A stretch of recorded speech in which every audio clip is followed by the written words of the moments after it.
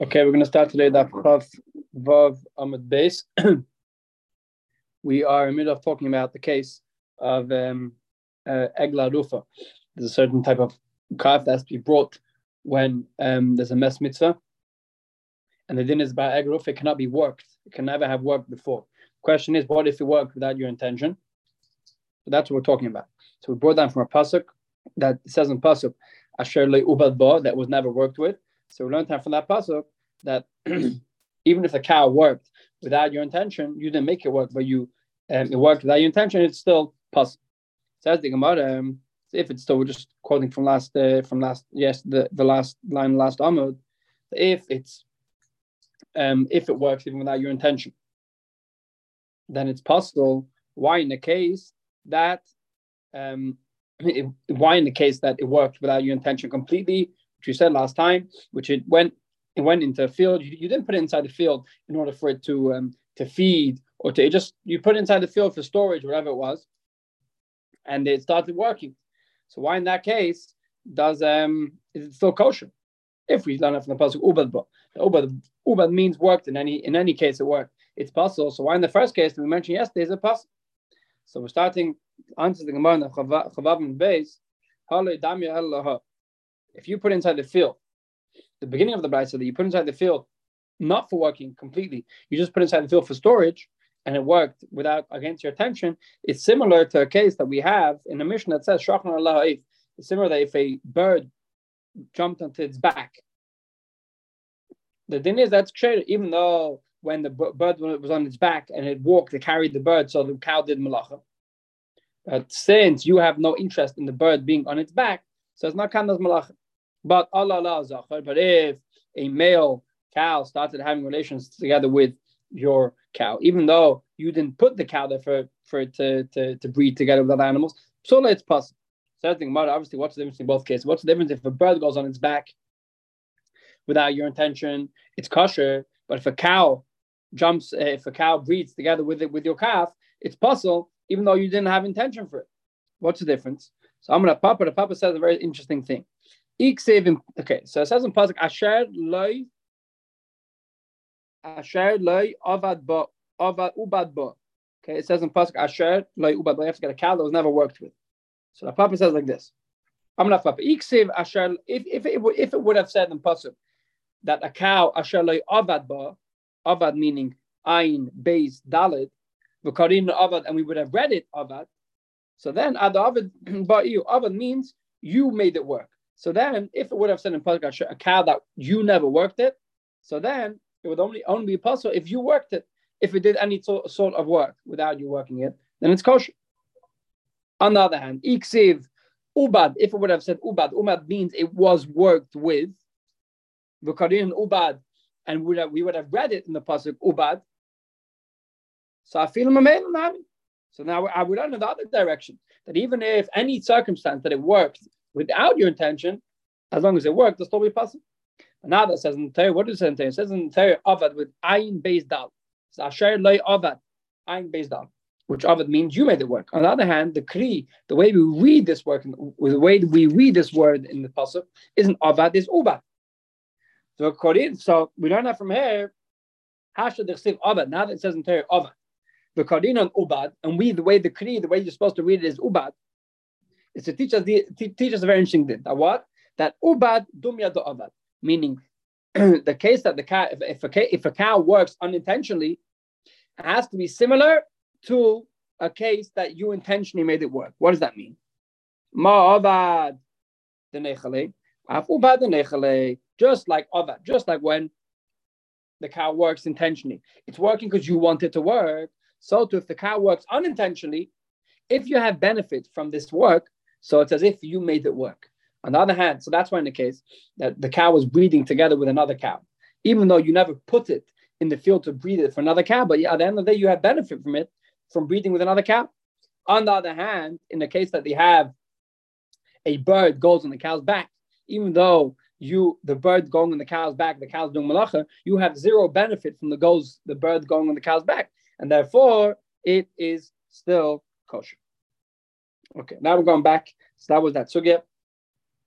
We explained a fundamental difference between what does intentional and unintentional mean. Intentional doesn't, in our case, our specific case, doing something intentional doesn't mean you did something intentional. It means that even if the cow did something by itself, if you would have had or you have any benefit, that is counted as intentional, and therefore the cow is possible. On the other hand, if the cow did malacha without you making it do malacha and you have zero benefit from that malacha, so then the cow is not counted as malacha and the cow is kosher. So the Gemara like this: Tashrma, bring a raya from a brisa. Just to recap, yesterday we had a machlekes between Rava and Abaye. Rava said that we had a case of ef sheva kol mechaber. What does that mean? It means we had an argument in a case that someone has to be doing something, meaning he has to be going in a certain direction, and once he's going in a certain direction, so something came up on the way that's also by no. And so the question is, since if he's here anyway, there's no other option for him to go away. Can he have benefit from that, or can he not benefit? We're going to bring an example over here. Let's see over here. Tashma, it says in the Braisa like this: Aveda, if you find a jacket on the street, so what you do with the jacket? You should not spread out the jacket in your house. You have to obviously have a chiyuv b'Shabbos. You have to take the jacket home. What you do with the jacket? So you should not spread out the jacket on the bed. And you shouldn't hang up the jacket or spread it out on beams. For your intention, meaning you cannot, if you want, now that you have a jacket, you have a nice sheet, and you want to use it as a blanket, or you want to use it as a nice curtain. So if you're hanging the object up for your benefit, you cannot do that because you're having benefit from something which is not yours. But if for whatever reason you have to spread it out for the need of the garment, for example, the garment shouldn't get dusty or the garment shouldn't get worn out, so then you're able to spread it out. Like meat on top of a bed, like magid on top of beams. Okay, so if you're spreading out the jacket for your need, it's usher. If you're spreading out the garment for its needs, meaning to keep the garment fresh, then it's mutter.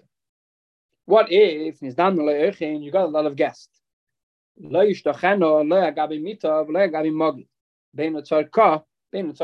a lot of guests, and a lot of guests, you want to make your house look nice. So the din is, you could say like this: I anyway have to hang up this garment because I don't want to get it dusty. So when I have a lot of guests, I also want to hang up the garment for my house to look nice. So I'm going to kill two birds with one stone. I'm going to hang the garment up for my need, and also to make the house look nice. Can I do that or not? The din is that it's also you cannot do that. The is a clear proof against Rav. Rav said that if you have a case that you have to do something, and while you're doing that action, a asadik thing comes up. I mean, you didn't have intention for that, but something asa comes up. So according to Rav, you could continue doing what you have to be doing. Let's say you're walking down the street and someone starts playing non-kosher music or whatever it is. You could just carry on walking, no problem. You don't have to avoid the situation. So in this case is a proof against Rav. Because we see clearly that even if you have to hang up the garment for the garment's need, which is a mutadika case, but if you're doing it also for your benefit, so it's possible. You can't have benefit from something which is not yours. It says the Gemara, no, don't bring a proof from there, because Shani Hasam, the case of a garment is different. The Kalila, because when you hang up the garment in front of your guest, so it's true that you're hanging the garment up also, so the garment should be fresh, but you're also damaging the garment. Why? Because either you're damaging the garment through iron hara, meaning now you have a lot of guests and they're going to see your garment, it's going to make iron hara in the garment, so therefore you're not only you're hanging the garment out for the garment's benefit, but at the same time you're also damaging the garment. Or maybe the garment's going to get stolen, and therefore, even though you think you're hanging up for your benefit, at the end of the day, it could harm the garment, and therefore it's possible. And therefore, you cannot hang up the garment. Said the Gemara continues on this sugya. Toshama, bringing a brisa that says like this: someone sells garments which are kilayim, meaning they have wool and linen mixed up together. Then is you could sell the wool and linen, but you cannot wear wool and linen. So how are you supposed to sell? How are you supposed to demonstrate your garments? Yeah, in those days, they didn't have the dolls or whatever these things that the clothes shops have to demonstrate the garments. So the din is merchin kadaikam. They're able to wear. Yeah, the clothes merchants are able to wear the garments, or to wear the garments in order to demonstrate them, even though it's kilayim or vach leiskaven b'chama b'nei achama or b'ksham b'nei ksham. As long as in the winter you shouldn't have any kavanah that it should guard you. These garments should shield you from the wind, from the rain. And so in the summer, you shouldn't have intention that the garment should give you shade from the sun. So what do we see from here? We see from here that that the case is that to sell garments, you're able to sell them, even though you haven't benefit from something which is asr. Your intention is not to have benefit from it. Your intention is to sell them, and therefore it's okay. Hatznuin, v'atznuin, meaning the people who are extra frum. Mafshilin la'achrein b'makel, they don't wear, when they sell the garments, they don't wear the garments. They will put a stick and hang the garment up on a stick, and that's how they will sell the garments. Says the Gemara, why is there a heter for everyone to sell the garments while wearing them if you're able to put on the stick? So that's what you should do. If you're able to do something which is asr, and you're able to do something which is mutter, you're able to wear the garments, which is wearing the garments is asr, and you're able to wear them on a stick, which is mutter. So why is there a heter to wear the garments on your body if you could put them on a stick? And we still see that since you're not having intention, you're able to wear the garments to sell them. So tiyufta, the masni lishno kama the Rava. This is a clear proof against the Rava, which we learned yesterday. Tiyufta, it's yufta. So just to get the idea, we just brought a very strong idea over here that I'm not getting to Allah but the Gemara says a very extreme idea that if you're doing something which is asr, 100% asr, you're wearing a garment which is now kilayim, and that garment is 100% asr to wear. If you're going to wear it just with a small mindset to have benefit from this, from the should guard you from the rain, and that's going to be 100% asr. The Brayos is machadish that since you the Brayos is machadish, since you're not having kavanah, even though you're able to do it in another way, but even though you're able to put it on the stick, doesn't matter. If you're doing something which is asr and you're not having kavanah to do it, then it's mutter, which is a contradiction to what we said according to Rava, which Rava said that will be asr. Okay, second that, yeah. So there's a lot of examples of this din. I said example before, someone walking down the street and something in the sneeze pops up, whatever it is. So he doesn't have to, according to this shit at least, he doesn't have to avoid that way. If he's on that way anyway, he can continue going, just not have kavanah to have benefit from it. According to other shit is you have a chiyuv to get away from any smell, any connection to Israel as much as possible. Okay, now the Gemara is going all the way back to the Mishnah.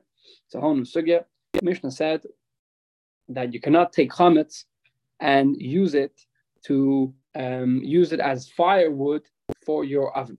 Why? Because since the chametz is asba no, so you cannot use chametz to use it as firewood for your oven. Even though while you're using it for firewood, you are burning the chametz. Doesn't matter since you're having benefit from it, so you cannot do it. Tanur Rabbanan, we learn a brayso like this. Tanur, if you have a clay oven, which you used it, you fired it up, you got it hot together with klipa arla. You used as firewood, you used peels of arla, and we all know arla is asba no. The first three is asba no. Or you used it, you used to heat it up, the stalks of grapes from kilayim, which is also asr. So what's the din? Chadash, if it was a new oven, meaning that you never used the oven, this is your first time using the oven. So yutatz, you have no other option than breaking this oven and rebuilding it. Why? We're going to see soon. Because the idea is that the first fire in the new oven is what makes the oven, it strengthens the walls of the oven. And since the oven got strengthened and is basically built through a fire that was made by something which is asr ba'ana, therefore now the whole oven becomes asr ba'ana, according to them. But yashan, if it's an old oven, meaning it's an oven you have for 25 years already, you just stoked it, you just used it once with non-kosher firewood.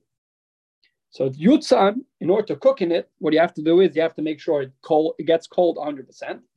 Once it gets cold 100%, you're able to re-fire it with kosher wood, and then it would be kosher. What if afaba pas, meaning you never made it, a third case, you never waited till it gets cold. Or if it's an old oven, a new oven, you never broke the oven, you baked bread inside. So now this bread was baked by fire, which is made by an oven, or by fire, which is from non-kosher wood.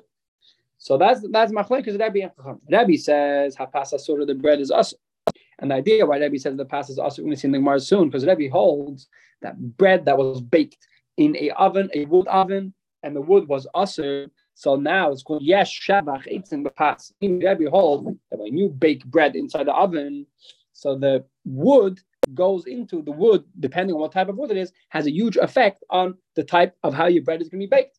And therefore, since your bread is directly having benefit from the wood, and the wood is asur, so that bread now becomes asur. So according to Rebbe, that we don't really look at bread as it was baked in the oven, but the bread now gets the status of the wood itself. The Chacham say no, hapas muteres. The bread is muter. So even though the bread was baked in a non-kosher, in an oven that was made by non-kosher or thing which are asur to use, the wood is asur to use, according to Rabbanan say no. What do you mean? You just used it in a surrounding that was asur, but the actual bread, the wood never went into the bread, or the wood doesn't have any direct effect on the bread. The fire does, but the wood doesn't have direct effect on the bread, and therefore, according to Rabbanan, it's mutter. What if bishla? Third case, bishla agabe gechanim. What if you cook the bread on coals which are asban? Let's say you have coals of let's say you have a wood which is you cooked it directly. You didn't put it in the oven. You cook it directly inside on the coals. Mutter. Everyone agrees that it's mutter to eat, because we're going to see soon by coals. By coals, everyone agrees that the way coals work is that the heat comes out the coals, and the heat is mutter b'anah. Yeah, the isser is only inside the wood. Once the wood gets burnt, it turns into complete coal. So then, what's coming out? The heat. The heat's coming out of a piece of the isser already finished, terminated already, and therefore it's mutter. Okay, so that's what we have. Machlekes Rebbe and Chacham. Rebbe says that if you cook the bread is asur. And Chacham say if you cook the bread is mutter. Says the Gemara asked straight away about Tanya. It's a bit sidetracked, but the Gemara asked straight about Tanya. We said in our brisa that if it's a new oven, you have to destroy it, and if it's an old oven, you have to wait till it gets cold. We have in a brisa says a different day. But Tanya, we learn a brisa contradicting day, and it says bein chadash, bein yashan yutzan. Any type of oven, say if it's an old oven or say if it's a new oven, you don't have to break it. You just have to make sure it gets cold. So this contradicts the previous brisa, which the previous brisa said if it's an old oven, you have to get rid of it. And if it's a new oven, you have to get rid of it. And if it's an old oven, you can use it. And this brisa said that saya old oven, saya new oven, you can both use it. So it's not a contradiction. Rebbe, very simple. The first brisa that said by an old oven by a new oven you have to destroy it. And by an old oven you have to wait till it gets cold goes according to Rebbe. Which Rebbe held, that same Rebbe held that if you bake bread inside the oven, then the bread is asur.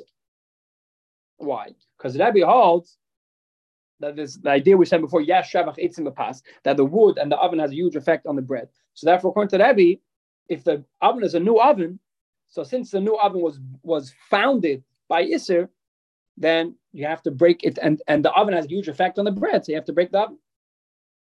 The second, the brisa, so that's why Rebbe said to break the oven. But the second brisa goes according to Rabban. The second brisa says that beside new oven, beside old oven, you could use. Goes according to Rabban. Rabban hold that if you bake bread in a non-kosher oven, it's kosher. Why? Because the wood doesn't go into the bread, and therefore, if the wood doesn't go into the bread, so even though your oven was founded by isser, by wood which is asur, it doesn't matter because the wood doesn't go into the oven, doesn't make the wood doesn't go into the walls of the oven, whatever you want to call it, and therefore the oven didn't become 100% asur. Okay, that was a machlekes Rebbe and Rabban. The idea is, does the wood, meaning do we make a connection between the wood that's in the oven and the oven? Do we say that the wood goes into the bread or the wood goes into the oven? Or do we say that wood is only I don't know to explain it exactly. The wood is only a middle way to get to fire. And once you have the fire is the one that's having an effect on the oven, not so much the wood. Says thinking about it, aim of the Shammos the Rebbe. When do we have this argument according to Rebbe? That Rebbe said that you cannot use bread that was baked by non-kosher wood. Is the reason we said that? The reason we said for that is mishum the yesh shavach eitzim b'pas, because there's direct benefit from the wood which goes into the bread, and therefore if the wood is asur, so the bread also becomes asur. But so that's all assuming That's his reasoning. But Zeb is that great him Shamatlay. But do we learn out from his thing from Rabbi's din of Zeb is that great him? Just make a short introduction. Something called Zeb is that great. Zeb is that great means if I have a kosher thing and a non-kosher thing, and they both join together to cause a third action, right? For example, in our case, you have an oven, let's say an old oven. So the oven is kosher, yeah? The oven is kosher, and you use non-kosher wood inside the oven. Okay, so there's two things, and then you put bread inside. There's two things causing this bread to cook. The first thing is causing the kosher wood, non-kosher wood. And the second thing which is causing is a kosher oven. Or even if you have two types of wood together, let's say. So according to Rabbi, so that's called Zeb, Zeb, both if I have kosher, something which is kosher, and Zeb, and something which is non-kosher, Geirem, causing a third act, causing the bread to bake. Do we say that since the bake was cooked by a bit of a non-kosher object, do we say that the bread is not kosher? Or do we say no, since the bread was also joined together by kosher wood or kosher oven, so the bread is mutter? So the question is, does Rabbi hold of this concept or not? Because since Rabbi said that if you cook bread in this oven, it's also l'chayra. There's two actions, two things that are needed over here to cook the bread. There's a kosher aspect and a non-kosher aspect. So why does Rabbi say that? In other words, can we learn that from here? Rabbi's opinion that Zeb is us. Says the Gemara, answer the Gemara. Rabbi Lezer, Rabbana. The Gemara says no, it's not a question. One brayso goes according to Rabbi Lezer, and one brayso goes according to Rabban. We're going to expand on this soon. But in other words, the brayso that says that an old oven cannot be used goes according to Rabbi Lezer. What is Rabbi Lezer? We're going to explain Rabbi Lezer's opinion now. Tomorrow we're going to explain much more. We're just going to see the opinion of Rabbi Lezer. What is Rabbi Lezer's opinion? Rabbi Lezer says, "Hi, Rabbi Lezer. Which Rabbi Lezer? Who's Rabbi Lezer? Rabbi Lezer. This if you're going to tell me Rabbi Lezer of this, what does that mean? We're going to explain in a second. That now I'm learning the Mishnah. If you have leaven of cholin, if you have leaven of tuma, which they fell into a dough. Yeah, leaven means that there's certain. It's like yeast, basically. There's certain things that make bread rise. So what if you have a leaven of cholin, or like in the nowadays you have sourdough starter. So you have a leaven of cholin and you have a leaven of truma, and they both fell into a piece of dough. The leaven of truma doesn't have enough in it to make the bread rise by itself, and the leaven of cholin doesn't have enough power in it to make the bread rise by itself. And they both fell together. And when they both fell together, they made the bread rise. What's the din? It started for the bread now rose. Do we say that since the bread rose because it has a bit of truma inside of it, it's also? Do we say no? That since the truma didn't have enough by itself to make the bread rise and it joined together with cholin, so therefore the bread is mutter. So the din is, Rabbi Lezer says, I look at the last thing that fell in, meaning depends what fell in first. If the first thing that fell in was truma and the second thing that fell in was cholin, so the bread is cholin. But if the first thing that fell in was cholin and the second leaven that fell in was truma, so we look at after the last one. That's Rabbi Lezer's opinion. Chachamim say, Bein shenafal isur, bein shenafal isur lechatchila, bein shenafal isur b'seif. Chachamim say that doesn't make a difference. Never do we never say that this bread is asur. Why? Because we don't care which thing fell in first. all of the times that it falls in, even if it's truma fell first or the chametz fell or the cholin fell in first, it's always going to be mutter. Why? Because the chametz hold that zeb geirem is mutter. If I have two things that cause one thing to happen, but they cause it both together, it's mutter. Okay, we're going to stop over here. We're holding the middle of the sugya. We're going to stop over here of the Chavav Amud Aleph, and we'll continue tomorrow. Have a good night.